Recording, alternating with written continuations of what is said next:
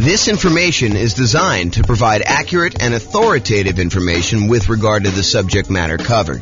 It is offered with the understanding that the presenters are not engaged in rendering legal, accounting, or other professional services. If legal advice or other expert advice is required, the services of a competent professional should be sought. Welcome to the Charlotte Real Estate Investing and Real Estate Financial Planning Podcast. Learn all about investing in real estate in Charlotte, North Carolina, with a combination of real estate financial planning and modeling with numbers specific to Charlotte, plus syndicated, more generalized recordings of live and pre-recorded real estate investing classes, not all of them specific to Charlotte. Be sure to stay tuned after the podcast for a message from our sponsors. Well, good morning and welcome, everyone. This is James Orr, and I have what I could argue is the number one question I get from real estate investors that are just getting started. This is the class that I think most new real estate investors want to know about. The class is how to get the down payment when buying rental properties. And before I even jump into it, I will tell you that this is not like a magic wand where like all of a sudden I point to a secret spot where all the successful real estate investors have gone to in order to get down payments in the past. It's not like, oh, it's always hidden under this one rock out in the yard. No, it's not that at all. Oh my goodness. There's definitely some, I don't know, typical, more common places to go to. But a lot of times for many real estate investors, it is working. It's getting a job and saving money. And sometimes that means getting a second job or a third job and really putting in the effort. I've got some more creative strategies as well, but that is probably the most common one. And so you'll see it.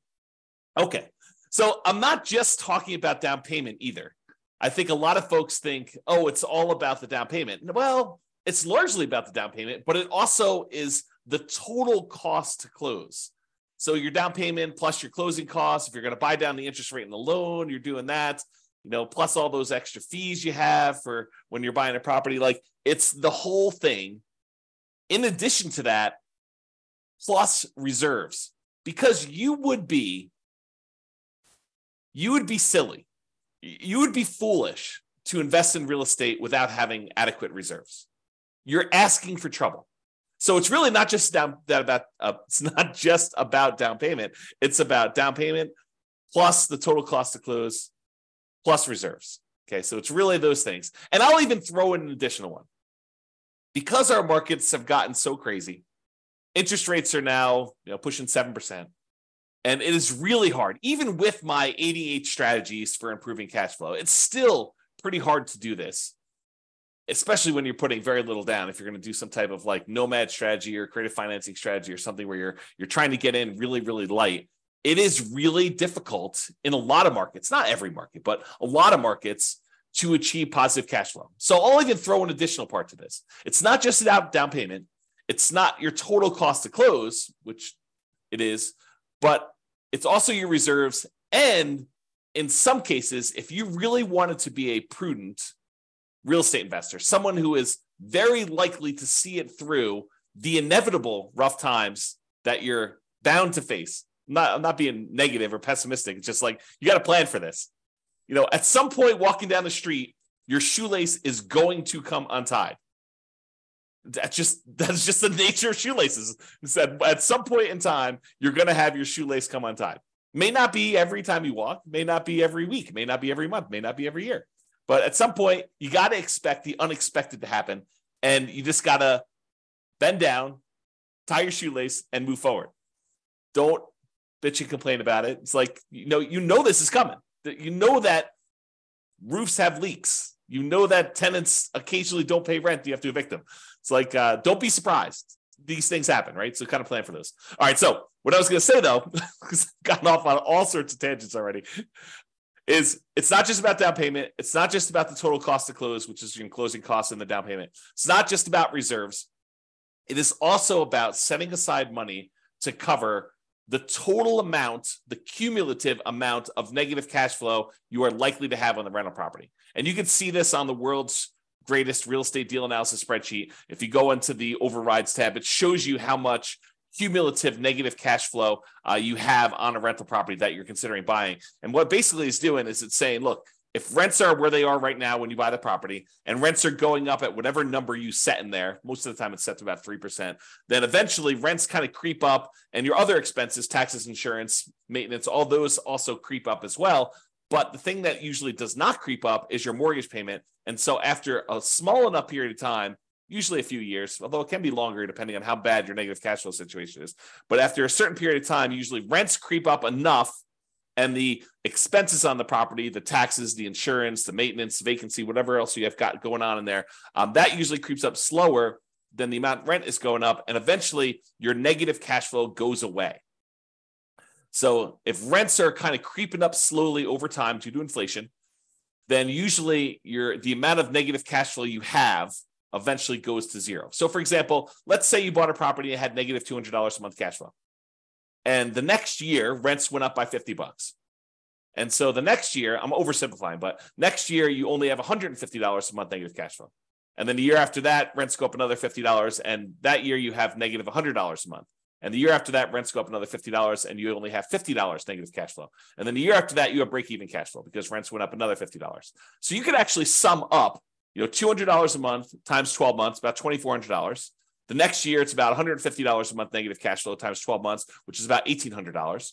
Plus the next year, it's about $100 times 12 months, which is about $1,200. The next year, it's $50 a month negative times 12 months, which is $600. And you can go add all those together and you get whatever the number happens to be, $5,000-ish or so. It's my guess, just based on doing some really, really, really rough math in my head. So if you were thinking about like saving up, where do you get this down payment from? It's not just down payment. It's the total cost to close, which includes your closing costs and your down payment, plus setting aside an adequate amount for reserves, 6 months of reserves, 12 months of reserves, whatever you believe in. If you're doing something really, really safe and secure, like a savings account, or if you're doing, I'm going to take this money or part of this money and invest in the stock market. If you're doing 12 months of reserves, like we'll talk about reserves in detail in the reserve section, but really it's that total cost to close plus reserves. Now I'm also telling you, if you really want to be prudent and you do have negative cash flow on your property, might not be the worst idea in the world to also set aside that $5,000 in advance that you could use in order to take the negative cash flow that you have from. And you could argue it's really the negative true cash flow, the negative cash flow you'd have after you take into account the benefits from depreciation, cash flow from depreciation. But I will do an entire class on this topic alone. Not today, because today is all about how do you come up with down payments. So we've covered this in a previous class, but this is really about down payments are really about reducing your need to have a down payment, period. And then also producing the down payment that you need in order to buy rental properties. So there are strategies, and we talked about this in the previous class a couple of days ago, and go watch the video on that, about how to go buy a property where you don't need a down payment at all the nothing down loan programs as an example, or maybe doing some creative financing stuff where you don't need as much down payment. So really there are strategies to reduce your need for down payment, which is not what we're covering today. We covered that previously. And then all the strategies for producing the down payment, which is what we plan on covering right now. And as a reminder, we've been focusing in on this down payment thing because that's the class topic, but you still need to have good credit. You still need to have good income. You still need to have low or no other debt to support the loans, with very few exceptions. So realize, while we're talking about strategies to reduce your down payment in the previous class and strategies to produce a down payment, those are really only part of the overall equation for you being able to get the loan. You need good credit, you need good income, you need low or no other income, no other debt in order to support the loans, with very few exceptions. The exceptions are things like creative financing and stuff. All right. So any simpleton, any fool could find a reason why, that strategy won't work for me. I'm going to go through a list. I don't know, it's probably about 10 different strategies for coming up with down payment. And you're like, that's silly. I can't do that. I don't live in a city where that's even possible, or I don't have the ability to do that, or I'm already working 60 hours a week, or, input whatever reason, your excuse for not doing the things that I'm going to suggest you're doing. Any fool Any simpleton can come up with a reason why that will not work for you. But it is a sign of your intelligence.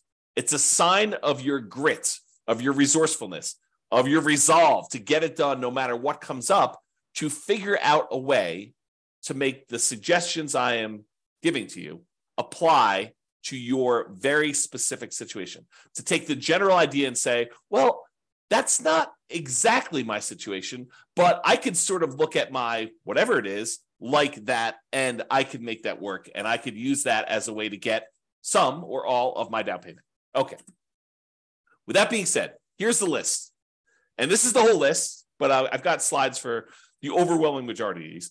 And in my opinion, these are in the order of the worst. Do not use this sort of strategy to the best, which is sort of like probably my favorite. And you could argue, this one's probably a little bit higher than this one in certain situations, or this one's a little higher than this one. But overall, I'm going to tell you the list of different ways to come up with down payments, the sources of down payments, and I'm going to give you my least favorite, the one that I probably hope and wish and pray that you do not use first. And then I'll go down the list and you can decide what you want to use from the list. Okay, so the first one is investment cards. And I use that in quotes because what I'm really talking about are credit cards.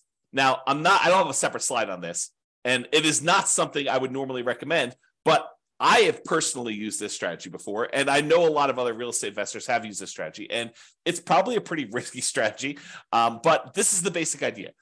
You could, in theory, and in practicality, but it's hard to do in practicality, you could use your credit card in order to go buy a property. If you have a big enough credit line, you could actually buy your property with the credit card, which is what I did, but I'm not suggesting you do that.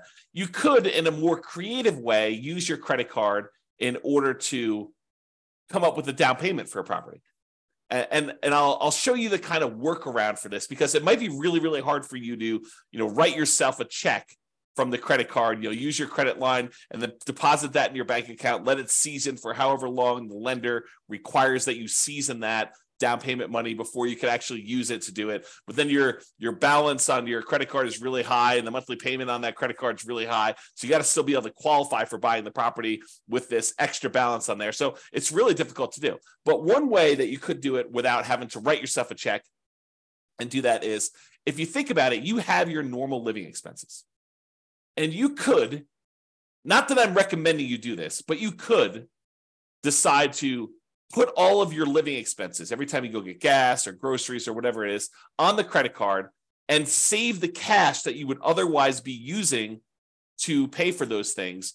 Keep that in the savings account that you plan to use for your down payment, and slowly over a month or 2 or 3 or 6, use your credit card to pay all of your personal expenses. And even as I say this, I'm cringing telling you this. But again, we're starting with the worst strategy, okay? But you could go ahead and put all of your personal expenses and all your bills and everything else on your credit card. Let your credit card balance sort of build up. Let your savings of the money that you would otherwise normally spend on all this other stuff kind of build up, and then use that savings account money in order to put a down payment on a property in order to do that. And I will tell you, this is my least favorite strategy. I'm reluctantly even telling you about it because I do not recommend it. Okay, that being said, the next one of all the worst strategies you could possibly do, oh my gosh, because the credit card one was not bad enough. This is the next best one step up from using your credit cards. Oh my goodness. The next step up from using credit cards is if you have other rental properties and the tenants have given you security deposits, and in your state or your city, because there are probably laws for both, you are allowed to do this, because in some you are not allowed to do this. I'll give you an example here when we get to the slide. You could use the security deposits from your tenants to be able to go ahead and use that as a down payment to buy your next property. Again, not my favorite strategy. It is the second worst on the list, but in some really unusual cases, if you're short $1,000, $2,000, $10,000, and you have that sitting in a security deposit account, and the deal of a lifetime comes along, and you have other reserves that are much more painful for you to get at. There's a whole bunch of like caveats I'm adding to this, right? I'm trying to paint a situation where I could sort of, in my mind, justify doing this. I personally have never done this, but you could go ahead and justify. I've done the credit card one, but I've not done the security deposit one. But you could justify taking some security deposits and utilizing that as down payments. We'll talk about that as a strategy. The next worst one, like slightly less worse than the security deposits and better than investment credit cards, is maintenance reserves. So as you own a bunch of rental properties, you should be setting aside money for maintenance on the properties. You know it's coming. We talked about this at the beginning.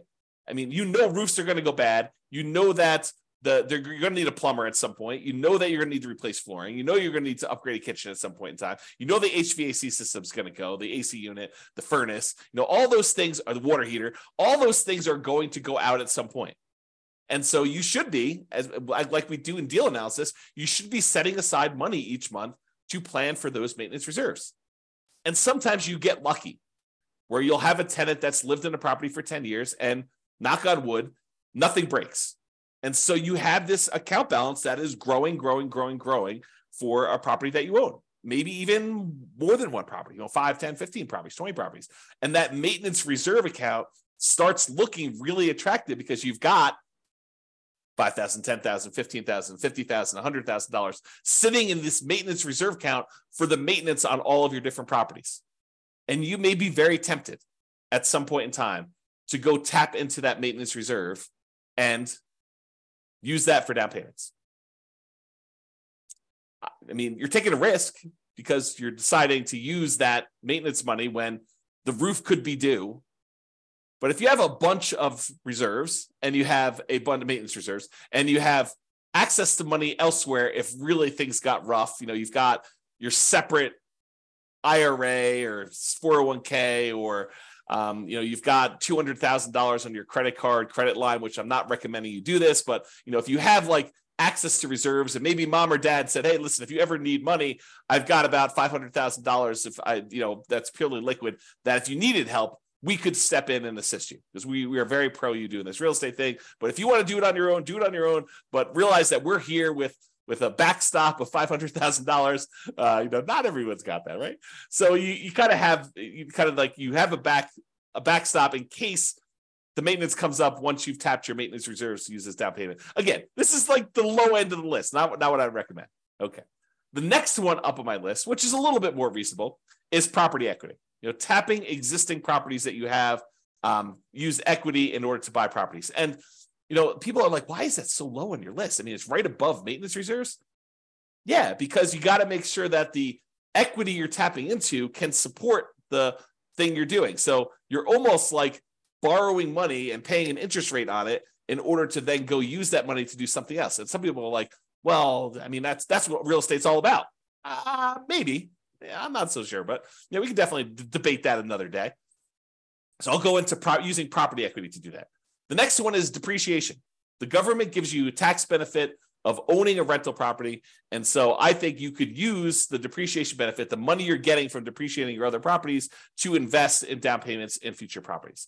And we'll talk a little bit about that. The next one on the list, and they're getting progressively better, right? You'll notice me hedging myself less as I tell you about these because they seem legit as opposed to let me go buy a house and put it on my credit card. It seems a little bit crazy, right? Okay. The next one is retirement account. So if you have access to money in your retirement account, maybe you go and use that money. The next one on the list is family members. We'll talk a little bit about legacy nomad, but accessing money from family members might be a good source of money for investing. Sell stuff you don't want or need. Seems pretty straightforward. Some of these are like master of the obvious, right?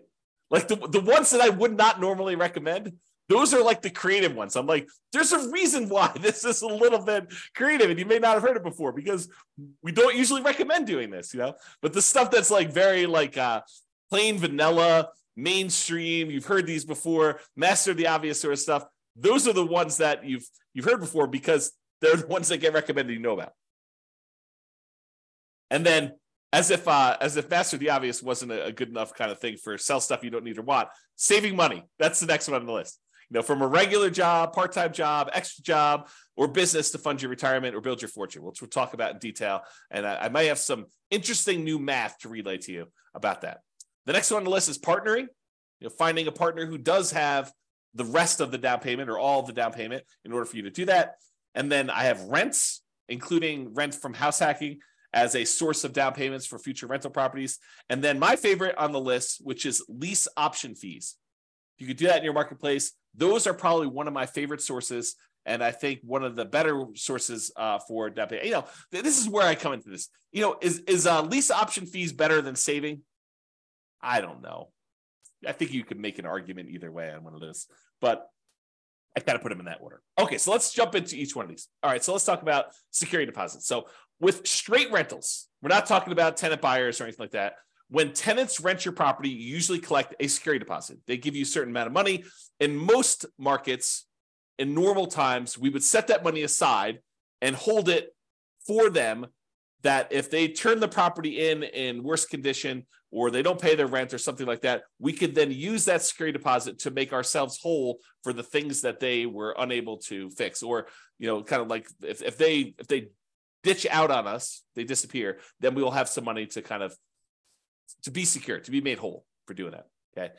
These are not tenant buyer option fees. We'll talk about using lease options later.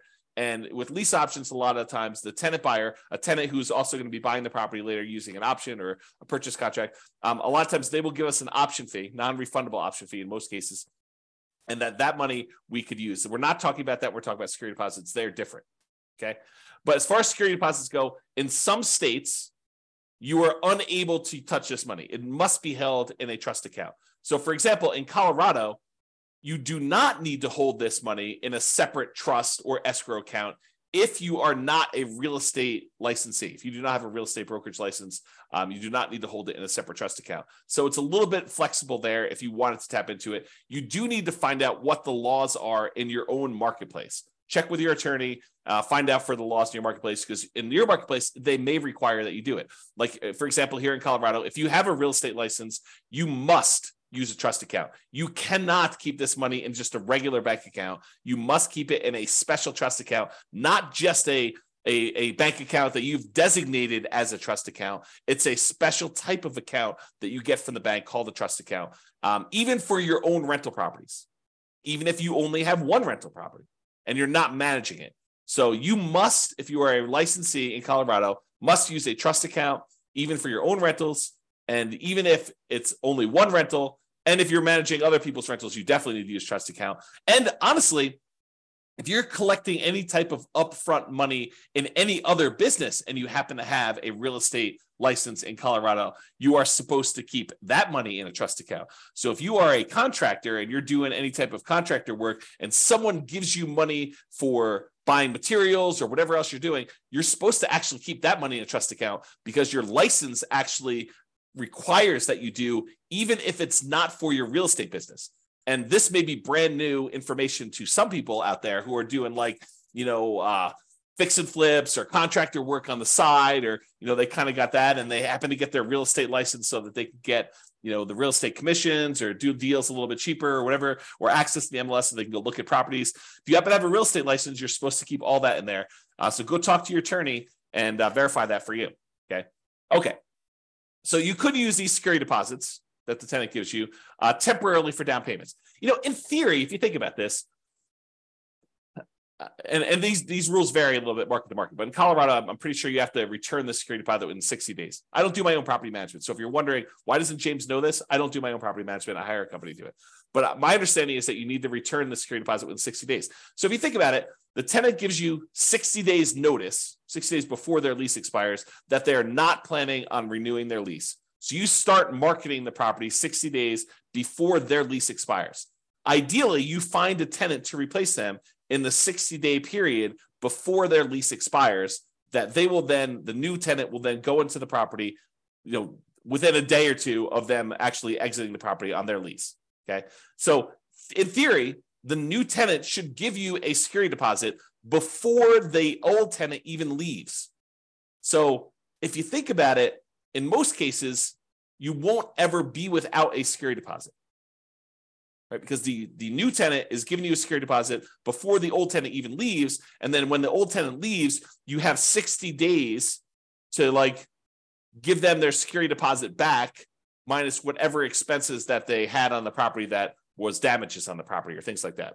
Okay. So you should not have a period of time, if you're doing property management correctly, starting way early, getting notice early, putting the tenant in there, and then doing the work that you're supposed to in order to get the tenant out. You shouldn't have a period where you don't have a security deposit. So you could, in theory, use this money for down payments and without having a lot of risk. But I do think it's not prudent for you to use security deposits. That's why it's the lowest on the list. Well, second lowest on the list of credit cards for doing this, okay? You still need to be able to return the security deposit when the tenant moves out. Make sure you have a plan to replace that. It's kind of one of my notes here. And if you're hiring a property manager, if you're not doing property management yourself, they will likely be holding the security deposits. And so this option will not be available to you at all because they're the ones holding the security deposit. You're not going to be able to tap into it.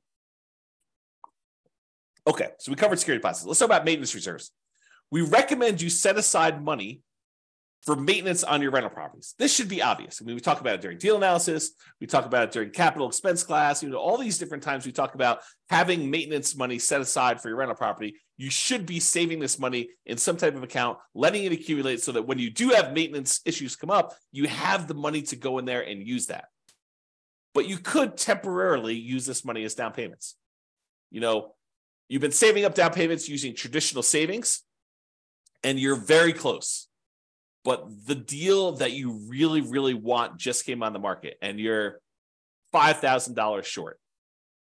And you have, $50,000 in credit line in your credit card, and maybe $100,000 in your retirement account. So you have money elsewhere that you could use, but it's painful money to get at. And you've got this money sitting in your maintenance account that is not being used. You could temporarily, I think, tap into the maintenance money that you've set aside, knowing full well that if a real maintenance issue came by, you have your credit card, you have your retirement accounts, you could ask mom and dad, you have some other sources. But this is a way for you to, for a very brief period of time, you should not live in a state where your maintenance reserve is zero because you're constantly spending it on down payments. But you could temporarily do that, in my opinion. You decide whatever's right for you. You still need that money set aside for repairs. Another reason why new construction, lower repair need properties, because everything is brand new, everything's at the beginning of their life cycle, might be slightly better, especially for nomads early on, because you're less likely to need that repair money, and you can get your reserves, your maintenance reserves kind of can build up over time. So this is sort of like a plus in the column of buying new construction properties, as an example. All right, so that's maintenance reserves. Property equity. Oh, I just made a mess. Whoops.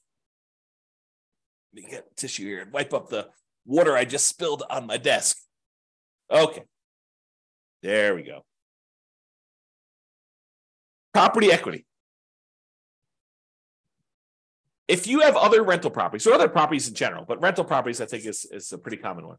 If you have other properties and you have equity in those properties, you could do a cash out refinance to pull money out to then use for down payments on future properties. And the general rule is, and these can change, so check with your lender. Don't say, James told me it's 20%, so I want the 20% deal. James told me that. No, your lender sets the rules. These rules can change over time. Okay, so the general rule is you need to have more than 20% equity for owner-occupant properties, for properties that you're living in order to be able to do a cash-out refinance. So if you don't have at least 26%, probably like 1% for some closing costs, the fee for doing the cash out refi, and 5% to basically pull out, you may not want to even bother. Are you going to do a cash out refinance for 1% of the property? Probably not. You're going to do a cash out refinance for 2%. I mean, even 5% seems a little bit low, but if you start building up some significant equities in properties, you owe 50% loan to value and you can go all the way up to 80%. That seems pretty significant where you might want to tap into that to be able to do it. So for owner occupant properties, you could borrow up to 80% loan to value. You have to have greater than 20% equity if you think about it that way. Or for investment properties, when you're doing cash out refinances, usually it is up to 75% loan to value with 25% of equity. So you can borrow up to 75% of the value of the property. So if you already owe 50%, you're going to do a cash out refinance, you could borrow between 50 and 75. A lot of times you're redoing the whole loan unless you do a HELOC, but you'll access that money by doing it. Now realize, if you're borrowing, especially when you're borrowing smaller and smaller amounts, the cost to access this money could be very high compared to the amount of money you're getting out. And I'll try to give you an example of this. So imagine for a minute that you have an owner-occupied property that you're living in, and you have let's use actual numbers. So it's a $100,000 property, try to make the math easy for you, and you owe $75,000 on it now. Okay, so you owe $75,000 on a property that's worth $100,000. You could technically do a cash out refinance and get up to 80% loan to value, which means you could borrow up to 80%. So there's about $5,000 of equity that you could tap into. But what does it cost you in order to access that $5,000? Well, you'd have to refinance the entire loan. The $75,000 loan would go away and you'd get a new $80,000 loan.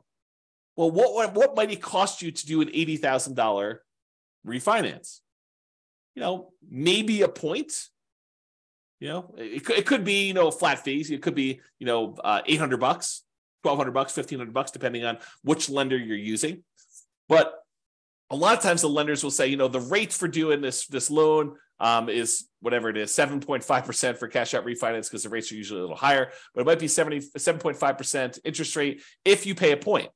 If you choose not to pay a point, it could be 7.875 or 7.625. It could be a slightly higher interest rate if you choose not to pay a point. But what is a point? How much does a point cost? Well, a point is 1% of the loan amount.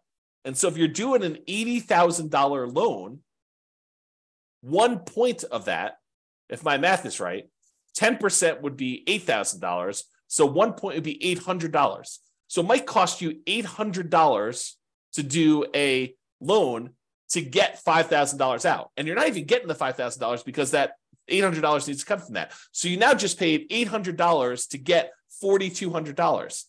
As a percentage, $800 in expenses to get at $4,200 is really high. I don't know exactly what that is, but it's probably, 8 times 5 is 4,000. So that's probably in the little less than 20% range. So you're paying a 20% fee in order to get access to that money, which is why I think you need to have a larger amount of equity to make this worthwhile. Okay. Talk to your lender. They can walk you through that math. All right. Now, this works best. This strategy of hitting property equity works best in markets appreciating much faster than our typical 3% per year that we like to use when we model stuff. Okay. So if you're in a market that's fastly appreciating, this could be a strategy that you will look to more often than not. And realize the other thing is when you use your property equity, the money that you're taking out, you're paying interest on that because you borrowed it from another property. So you're paying 7% or 7.5%, if you use the example I just did, to access that money. It's 7% on all the money that you used to have in there, the 75% that you refinance, plus now 7% on the $5,000 that you borrowed. So unless you're getting greater than a 7.5% return on the money that you're investing the thing in, and ideally cash now money that's going to be able to make that monthly payment, then this is probably not a good thing for you to do. You got to make sure that the money you're pulling out supports it. So if you're thinking about it this way, you just pulled out a certain amount of money and you're paying 7.5% to access that money. The cash on cash return that you get on the investment you're making should be greater than 7.5% to at least support that and be break even. And if you really want it to be a little bit more aggressive, you'd say, well, the cash now, the cash flow, and also the cash flow from depreciation, those two combined needs to be at least 7.5. That's more aggressive, less conservative.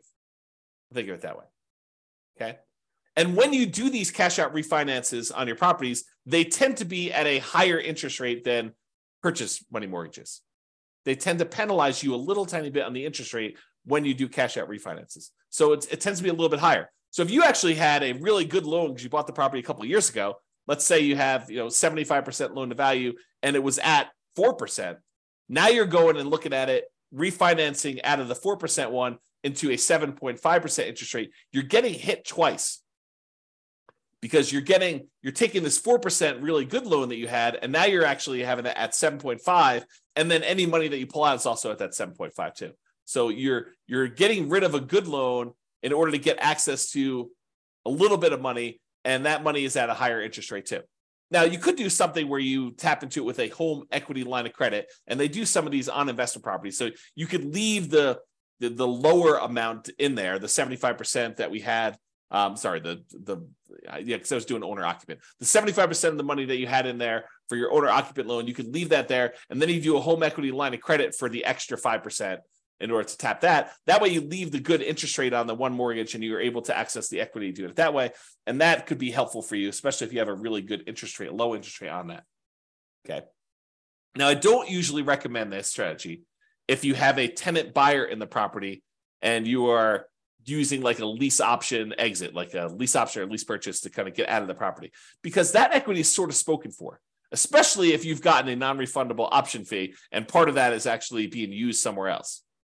So I don't usually recommend you try to do these on lease option properties where the tenant buyer is buying the property from you. This is usually a strategy to use for long-term buy and hold type properties that you do not plan on selling. Or maybe you're going to sell it much later. Okay.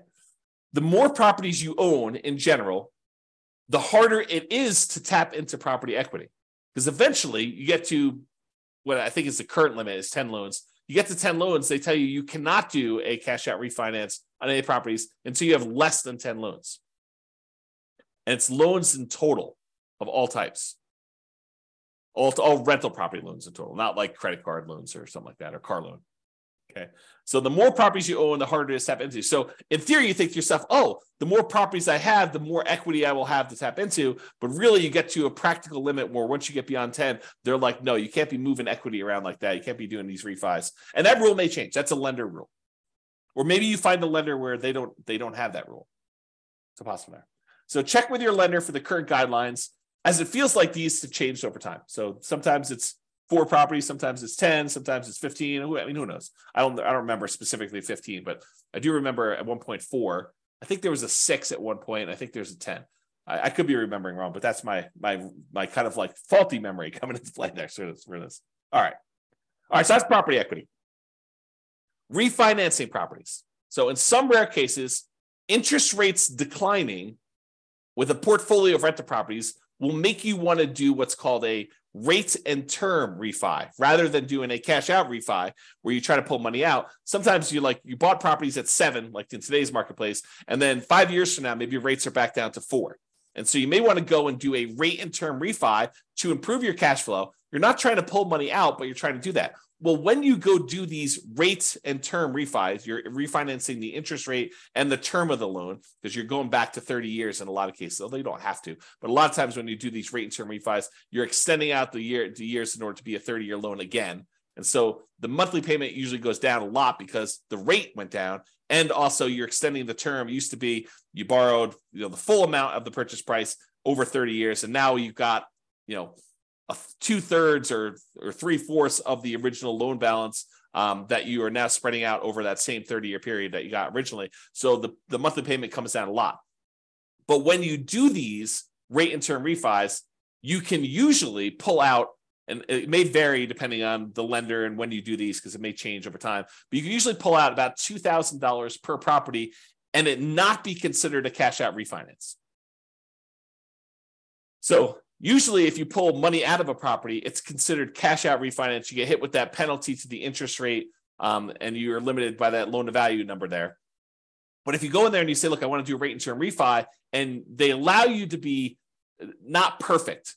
They allow you to say, well, I'm going to refi, and you can go $2,000 over the amount that you owed previously. So you could you could actually receive $2,000 at closing a rate and term refi, and it not be considered a cash out refinance. So if you've got 10 properties and you're refining all of them at the same time, then you might be able to go pull out, $20,000, which could help get you partially the way there for down payment.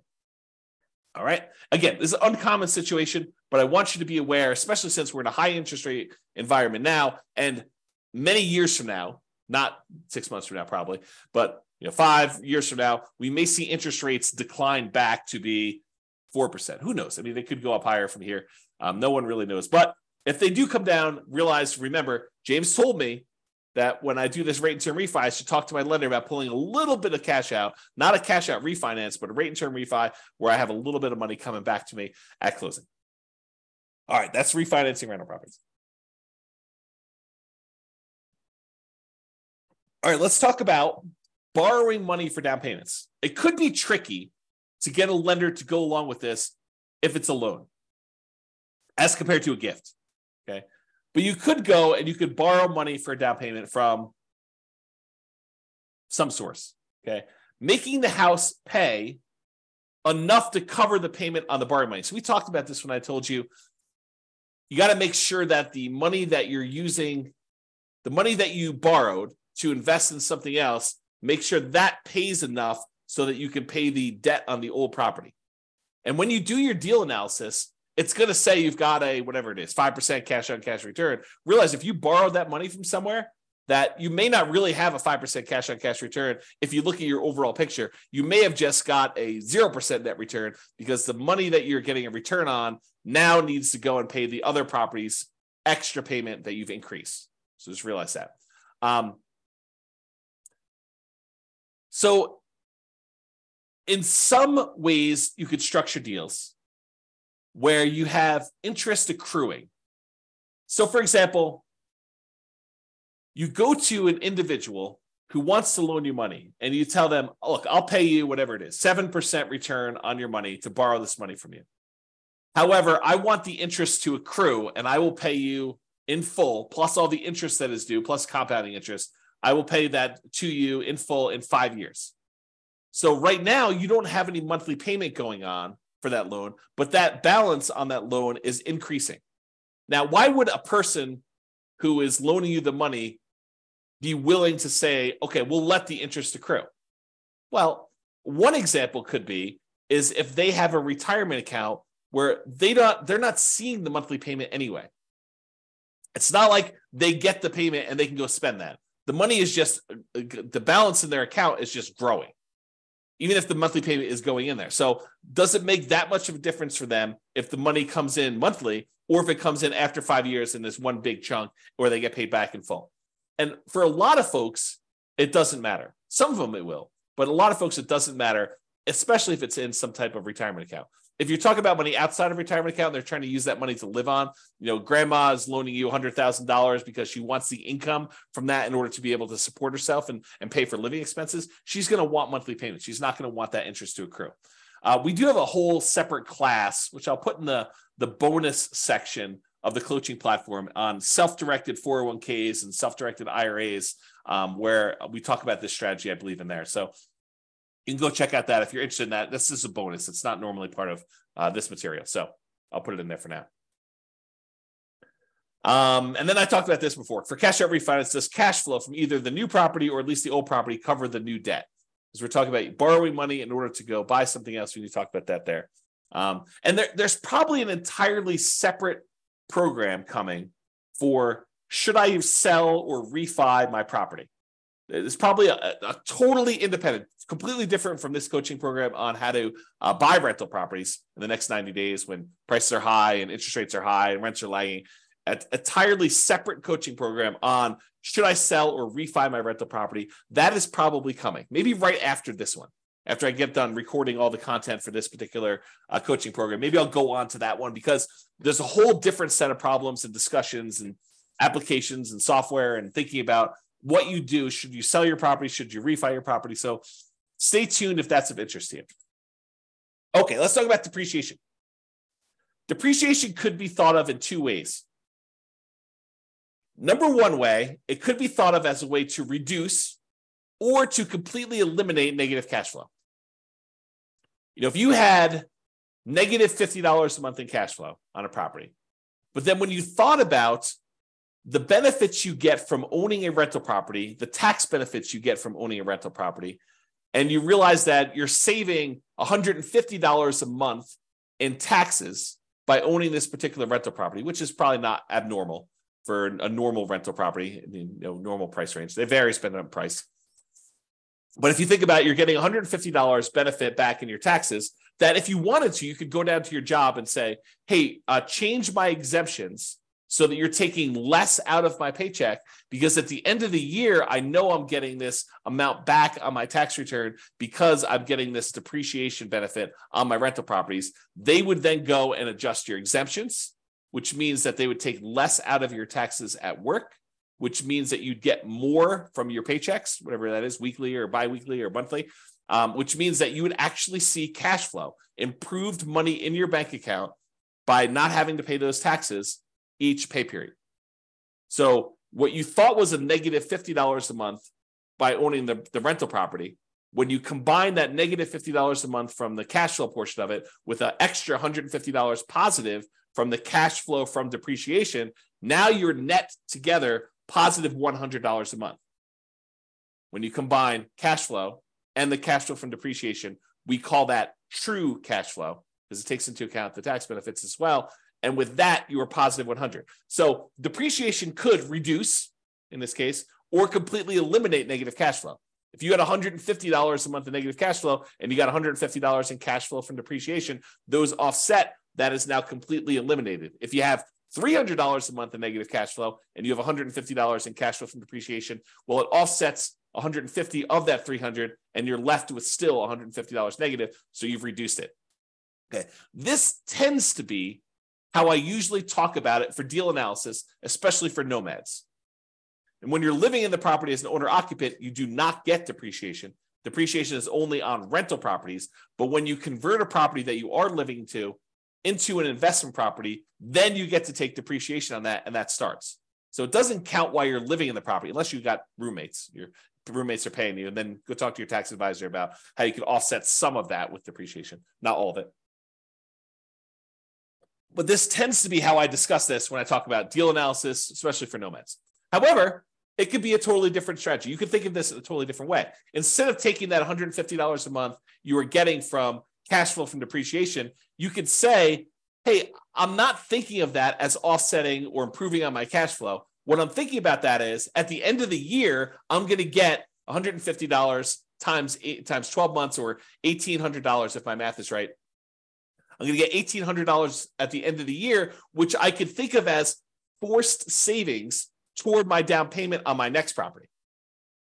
Right? Instead of thinking of it as monthly to offset cash flow, improve cash flow, you could actually think of it as a forced savings account, which at the end of the year, you get that amount back that you can then use to do down payment. So if you've got 5 rentals and you're getting $1,800 per rental to do that, if my math is right, that's like $9,000.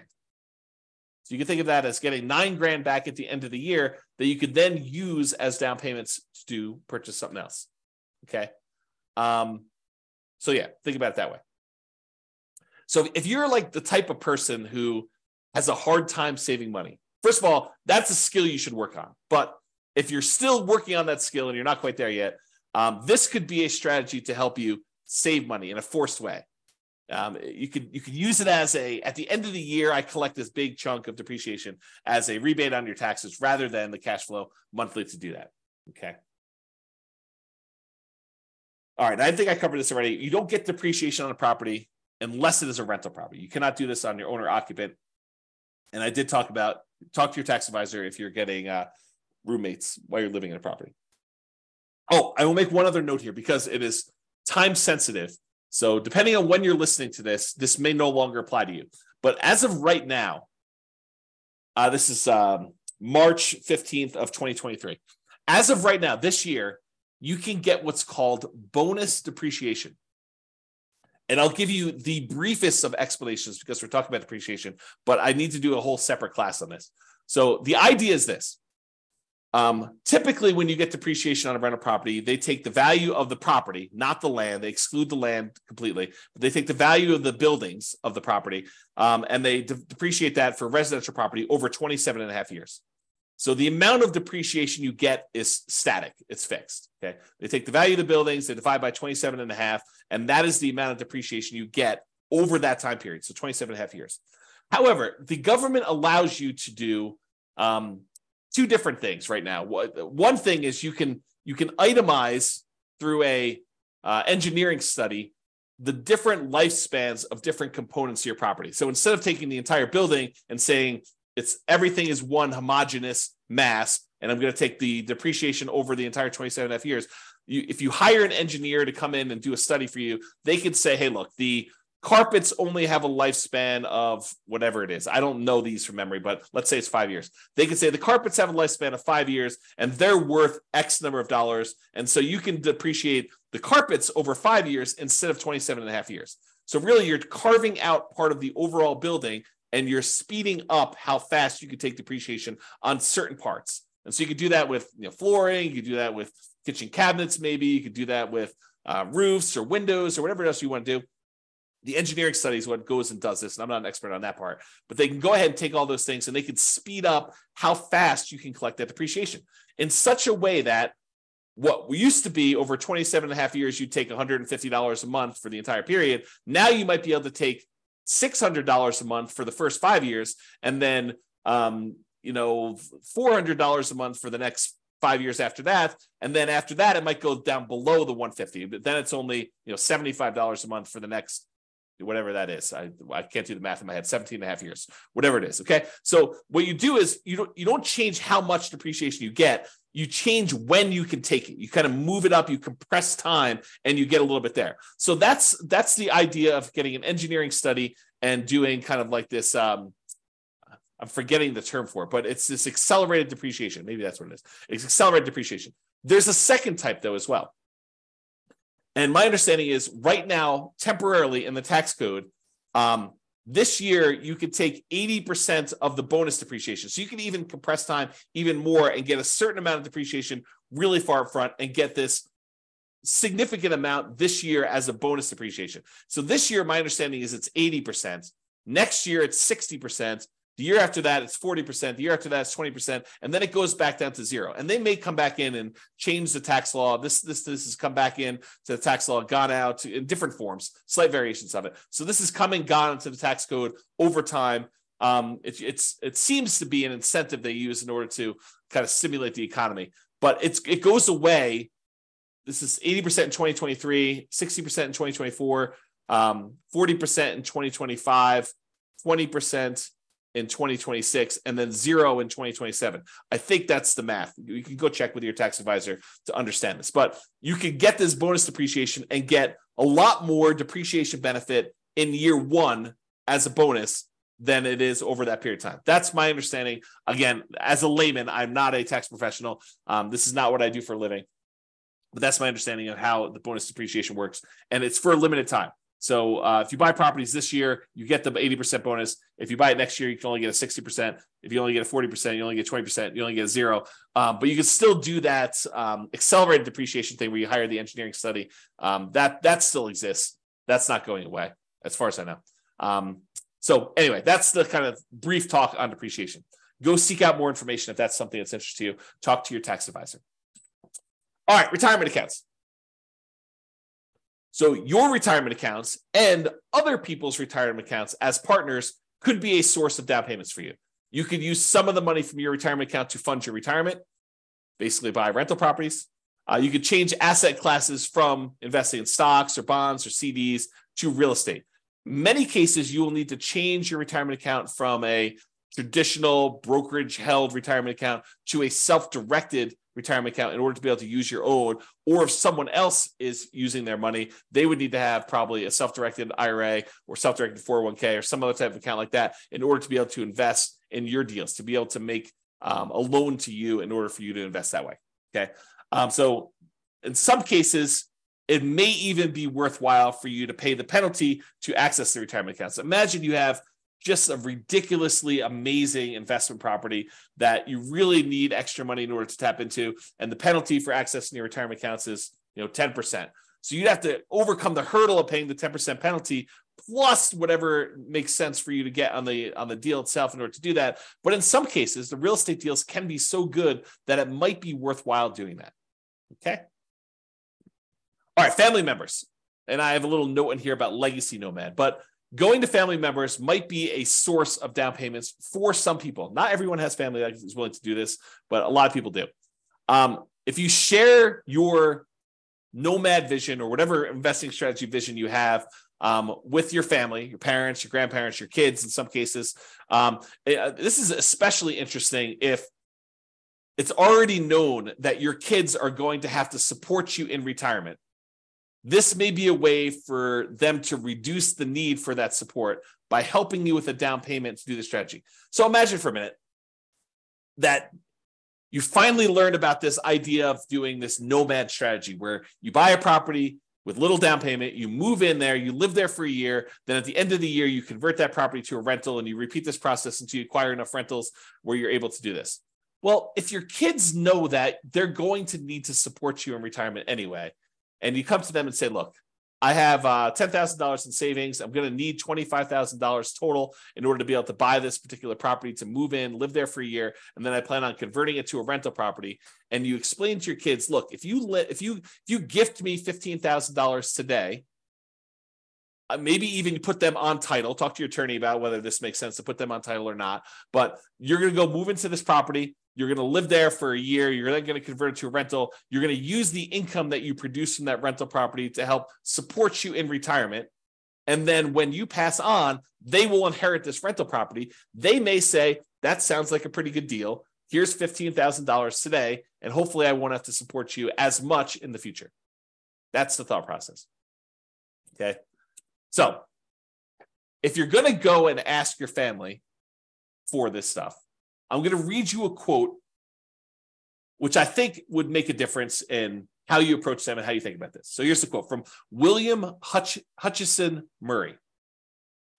Until one is committed, there is hesitancy, the chance to draw back, always ineffectiveness.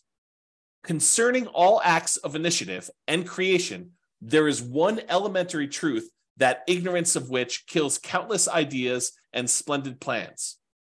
That the moment one definitely commits oneself, then providence moves too. All sorts of things occur to help one that would never otherwise have occurred. A whole stream of events issues from the decision, raising in one's favor all manner of unforeseen incidents and meetings and material assistance, which no man could have dreamed would have come his way. Whatever you can do or dream you can do, begin it. Boldness has genius, power, and magic in it. Begin it now. So that's the end of the quote. So in general, I think it's better if you're planning on going to Thanksgiving dinner and to talk to your family about this idea of maybe you might be willing to help me with my down payments or get involved in this real estate investing thing. If you don't show up unprepared, having done zero work, if you've been doing stuff for 6 months before Thanksgiving dinner, going to see properties, saving money yourself, improving on your credit, learning how to manage properties, learning about the strategy, doing all the things that you are supposed to do as if they are going to say yes at the Thanksgiving table, even if they say no. But you doing the work, if you take action, if you commit and you do the things that you know you're supposed to do, I think someone who sees that you've been putting in effort for 6 months and doing all this work and doing the things that you're supposed to do at like a really high level, not half-assing it, but like you've really put in the stuff and you're really committed to doing this, I think there's a improved chance that they will go along with it. Okay. In general, it's better for you to contribute part of the down payment and ask for help making up the difference than it is for you to ask for the whole thing. In other words, don't ask your family for 100% of the down payment. You should be saving and saying, look, my savings rate right now, I've increased it. It's now at $200 a month or $2,000 a month or whatever makes sense for you. And so it'll take me this number of months. But, if you're willing to help, we can speed this thing up and I can get going right away. Speed is going to help us have improved results, whatever you need to do. Show them you're committed. Share with them what you have done and ask them if they'd be willing to help you make up the difference if you need some help. Demonstrate the part-time job, the education, the research, the effort, all the things that you're doing in order to get yourself there. And you are planning on doing this whether they help or not. Then see if they help. That's a better approach, in my opinion. All right. Continuing on with our list. Sell stuff. Use a garage sale, a yard sale, Facebook Marketplace, Craigslist. Get rid of the stuff that you don't need, get money for it, use that money in order to fund the purchases of your rental properties or whatever you're doing. An added benefit, especially if you're doing nomad, is any stuff you sell you don't need to move. So if you're planning on moving and doing Nomad a bunch of times, become lean. Sell the stuff you do not need. You don't need to have that stuff hanging around where you have to move it every time. Go read some books on minimalism or essentialism or whatever the topic is that allows you to sell your stuff and kind of have a light spirit. Okay.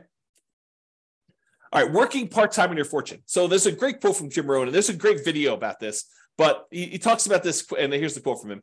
I'm working full-time on my job and part-time on my fortune because profits lead to fortune.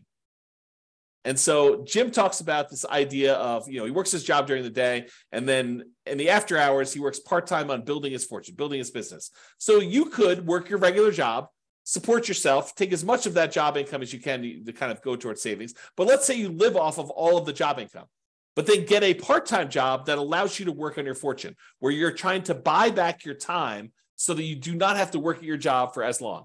You're using this in order to invest in your financial independence. So for your first, let's say you're in a marketplace where it's a $500,000 purchase price for a home. So for your first $500,000 home, you need about $25,000, really rough math, with a 5% down payment. That's about what you need in order to buy that rental property.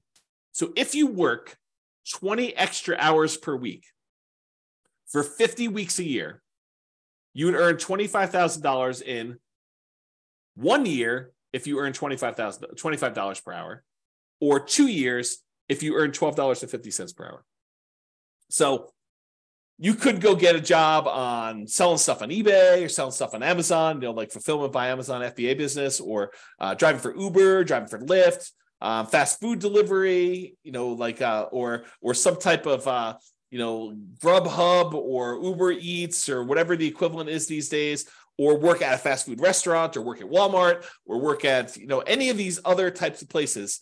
I think it is relatively easy to find a $12.50 per hour job. Heck, I think my burrito place is hiring at $16 an hour now. Like the burrito, the Qdoba burrito place that I eat at lunch at, I'm pretty sure they're hiring at $16 an hour locally for me. So $12.50 should be a relatively low bar. And with some tips, if you're willing to do like fast food or drive and do like Uber Eats or something like that, I bet you can get pretty close to $25 an hour. So if you're willing to work 20 extra hours a week towards your fortune, imagine driving for Uber Eats. You listen to real estate investing podcast episodes where I do this. So you're learning and you're working and these extra hours, and you're putting in the extra time in order to provide better for your family and for yourself, and to become financially independent early and not have to work your job that maybe you love or maybe you hate for quite as long. If you work this 20 hours a week for 50 weeks a year to earn $25,000 in 1 year, you might be able to do it if you're earning $25 an hour. In 2 years, if you're earning $12.50 an hour. So it doesn't seem unreasonable. Or instead of doing 5% down, if you do 3% down, you'd only need $15,000 for your first home. If you work 20 hours a week at $15 an hour, you need to work 50 weeks to jumpstart your fortune. Okay, so about a year to do that if you're doing 3% down. Or maybe you're willing to go buy your first property as a nomad or house hacker in a rural area around where you live, and you just convert this extra labor to commute time. Maybe you need to commute a little bit longer, but you're willing to do that so you can get a nothing down USDA loan, as an example. Different strategies.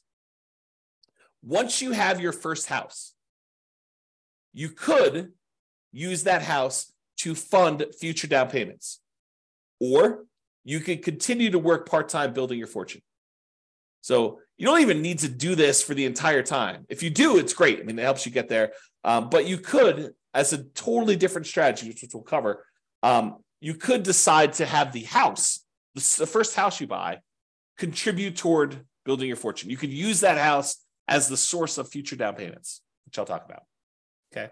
So would you be willing to work 15 to 20 hours a week on your fortune if you knew your part-time business would make more than your job income within a few years? It's a question you need to ask yourself. It's different for everybody. I used to include this chart in a class. I think it's in the class I used to teach when I used to talk about the Fixer Upper Nomad class. But I had this chart where I figured out how much you were making for each rental property that you bought. And it varies a little bit market to market, but basically in most markets, it's about a little earlier, a little less earlier, a little bit more later, but on average over an entire life holding this rental property, it usually works out to be about $30,000 per year per property that you make. And a lot of folks, when they want to do fix and flips, a lot of them have this threshold where they say, I want to make $30,000 per flip. Some people are willing to make a lot less. Some people want to make a lot more. But I think I hear a number a lot, $30,000 per flip, as a reasonable number. So if you think about this, if you do a fix and flip and you're making $30,000, that's like trading dollars for hours. You're doing labor in order to make that $30,000. Where you go buy a rental property, you make $30,000 per year per rental you own. Just by owning the rental property, from appreciation and debt pay down and cash flow from depreciation, the overall return you're making is in excess of $30,000 over the life of that loan, life of that property. Okay, so if you think about that, you'd rather own 5, 10 rental properties where you're each making $30,000 a year than to have to do the labor of fixing and flipping every single year in order to earn each one $30,000. Okay. So another note on this, working part-time on your fortune, and that is house hacking is mathematically like a side hustle or a second job. If you think about it, if you decide to house hacking is where you take part of the property that you're living in, you rent it out. Like you rent out bedrooms as an example, or you buy a duplex, triplex, or fourplex, you rent out one of the other units where you're living in one of the units. Okay, that's house hacking. So if you think about house hacking though, house hacking is like having a side hustle or second job. Because if you imagine you rent out a bedroom and you're collecting $600 a month for that bedroom, or whatever rent is for a bedroom in your marketplace, you're getting $600 a month. That's like having a $600 a month job, mathematically. So if you were making, $20 an hour, $20, is that like working 30 hours for the month? So it's almost like working 7.5 hours a week. You rent out 2 bedrooms, that's like working 15 hours a week. Not bad. At $20 an hour for having roommates. So you could think of house hacking as mathematically like a side hustle or a second job. The every other year nomad. So real estate equity and positive cash flow on a nomad strategy property can be pretty significant. You know, from working a part-time job at $15 per hour for 20 hours a week, it could be the same as if you did that. So if you think about the amount of money you'd make from doing nomad, it's almost like you got $15 per hour working 20 hours a week for doing a property. And if you did this using like not lease option exits, and if you were saving that money, you could buy a nomad property every 2 years. I think we did the math for that. $15 per hour working 20 hours a week is about $25,000 every 2 years, plus some padding on there. So you could buy a replacement property, and then you're getting like the benefit of you going out and working another job yourself from the property itself. So you buy a property, it's like you doing that for the first year, manual labor. You do it again for the next 2 years in order to acquire the next property, but then it's almost as if 2 of you are working in parallel. And then when you do the third one, it's like 3 of you working in parallel. 1 of you do a manual labor, and then the 2 rental properties doing that. So you probably need to work your regular job in order to qualify for your loans and to pay your living expenses, but this money accumulates over time, and this part-time job is money you can invest in your fortune over time. All right, fixer-uppers. Now, it might be hard if you don't have the money to do the fix-up. Got to work through that challenge. But it is starting a fixer-upper business. It's like starting a side business to do this. Sweat equity, you do all the work yourself. You could finance the repairs, maybe put it on a credit card, maybe put it on like the Home Depot or Lowe's credit card or whatever the equivalent is around you. You could do either a traditional sale where you sell it and get it out right away, or maybe you do a lease option exit where you put a tenant buyer in the property, rent it out for a period of time, and then they buy it from you. You could use the profits from this as additional down payments, and then you could minimize your down payment by using hard money or private money or rehab loans, or doing nomad to move into the property while you do the fix-up. So you can use all these different strategies in order to start a fixer-upper business as a source of down payments for you in the future. Partners.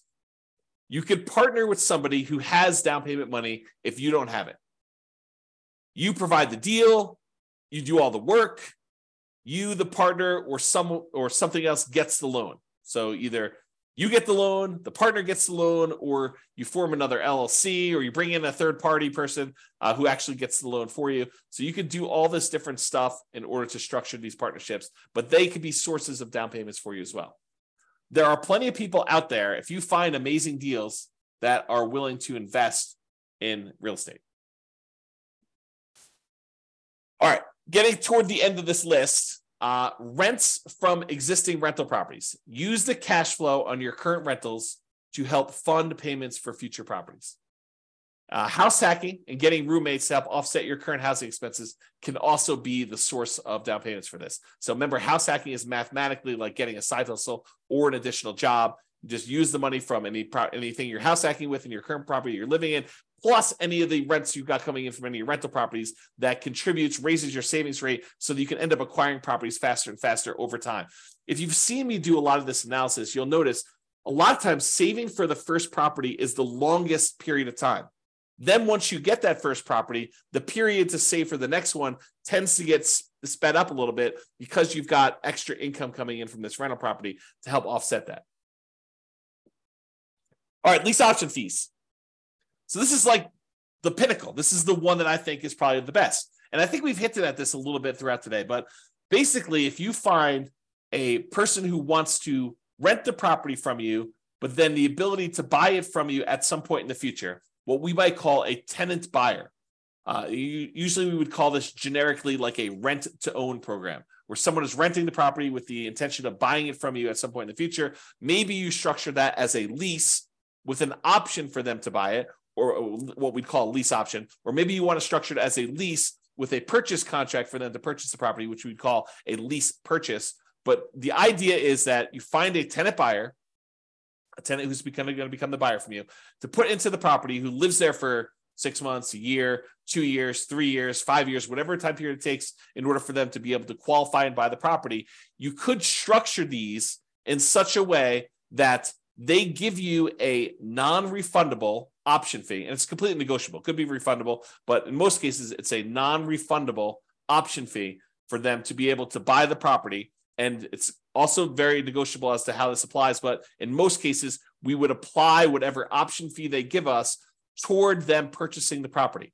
So you're taking some money from them that counts as their down payments when they go to buy the property, and then they're moving in, they're living in the property as a renter for a year or 2 or 3, and then at some point in the future, they go get a traditional loan from a lender, and they buy the property with traditional financing, they cash you out, they are now the owner. The amount of money they gave you as an option fee, it does apply to their purchase. You just got some of your profit up front early on, and then they're able to buy the property. You get the rest of your profit when they close, okay?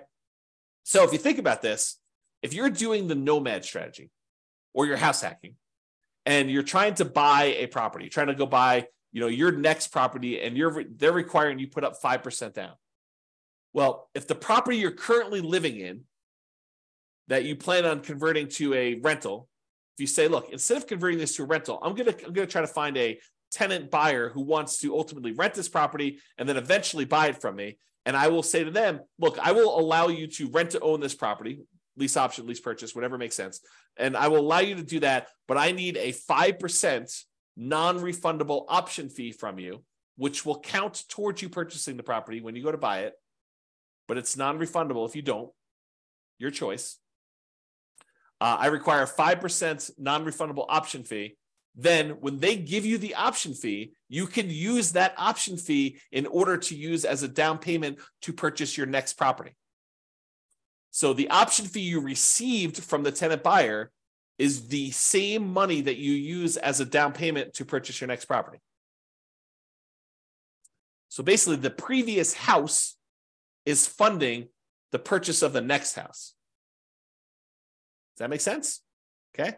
So we have an entire class on this, and I wrote a book on this subject. The strategy is called, the class title and the subsequent book title is How to Acquire a Multi-Million-Dollar Real Estate Portfolio Starting with Just $3,000. And the idea was you buy a house with nothing down or 1% down, but you could do like a USDA house where you buy some property with nothing down. Then you live there for a year. Then you find a tenant buyer who wants to lease option or lease purchase that property, and they give you 5% down, as an option fee. You take that 5% down, you use that to buy your next property. Now you have a tenant buyer in this one. Then you live in the property with the 5% down from the option fee for the next year. Then you convert that one to another tenant buyer. They give you another 5% down, different tenant buyer gives you another 5% down. And then you repeat this process until you acquire a portfolio of rental properties. At some point, the tenant buyer who was in one of the earlier properties is going to cash you out. They're going to buy the property. And at that point, you usually make another profit. You make more than the 5% they gave you down. And you're making a little bit of cash flow in the meantime on the rental properties. But then that big chunk of money you use, you can then use that to help offset the down payments you need on future properties. And eventually you get to the point where enough of these are popping and you've got enough extra money where you can then start buying, in addition to the ones that you're nomading into with 5% down using the option fees, you could buy additional 20% down or 25% down rentals at the same time. Because eventually some of these previous properties, the tenant buyer decides to buy the property from you and they do that. So there's an entire class on that. I'll put it in the bonus section. I think that's where I put it for you to go watch and to learn more about that particular strategy. If you can't find it, drop me an email. Okay. But that's the basic idea, is you use lease option fees in order to source the down payments. Now you say to me, James, I can't get a tenant buyer to give me 5% down. Okay. So maybe you need to save up 1% and get 4% from them. Well, I can't get them to give me any more than 3%. Okay. You need to do the work to save up the 2% and then get the tenant buyer when they can give you 3% and that'll supplement it. So you can't get the full 5%, then work around it. Do something else to provide part of the down payment yourself. In some cases, you're going to get more than you need. You're going to get 6%, 7%. It depends. Or hold out until you get 5%.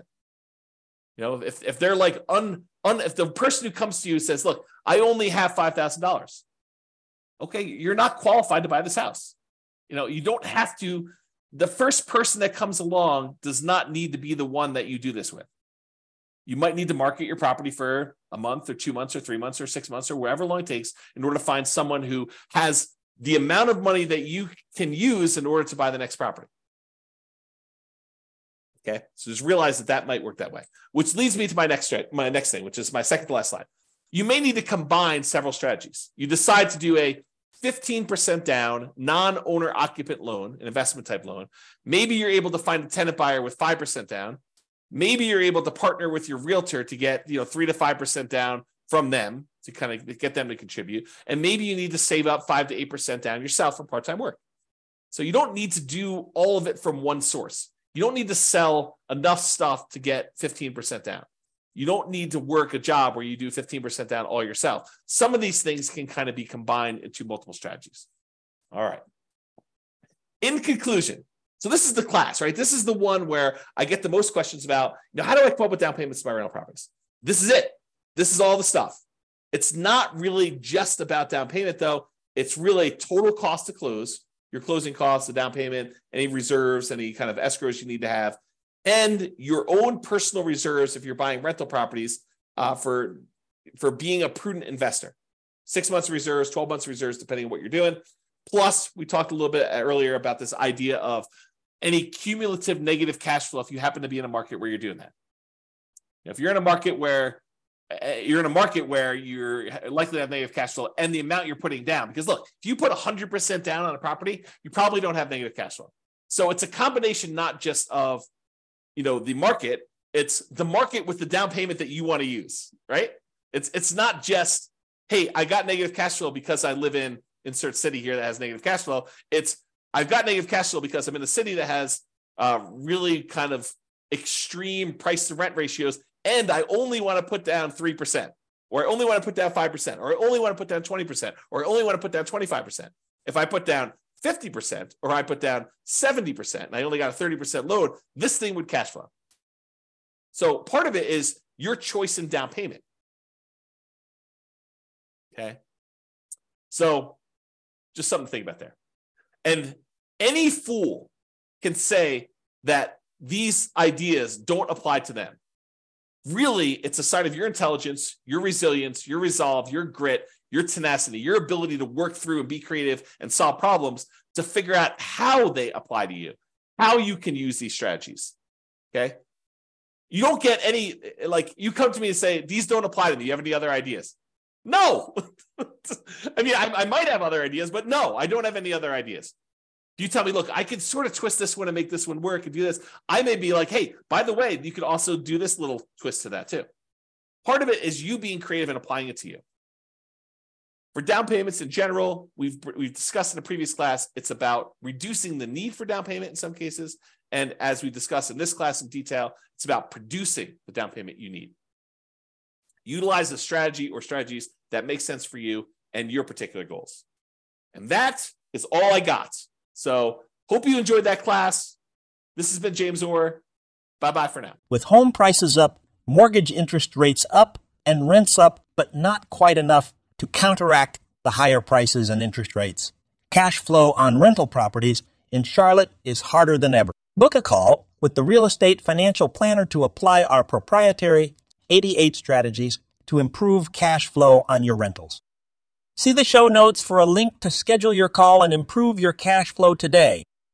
If you're a real estate agent, lender, or professional in Charlotte that wants to help our real estate investor listeners, consider reaching out to learn about collaboration opportunities with this podcast.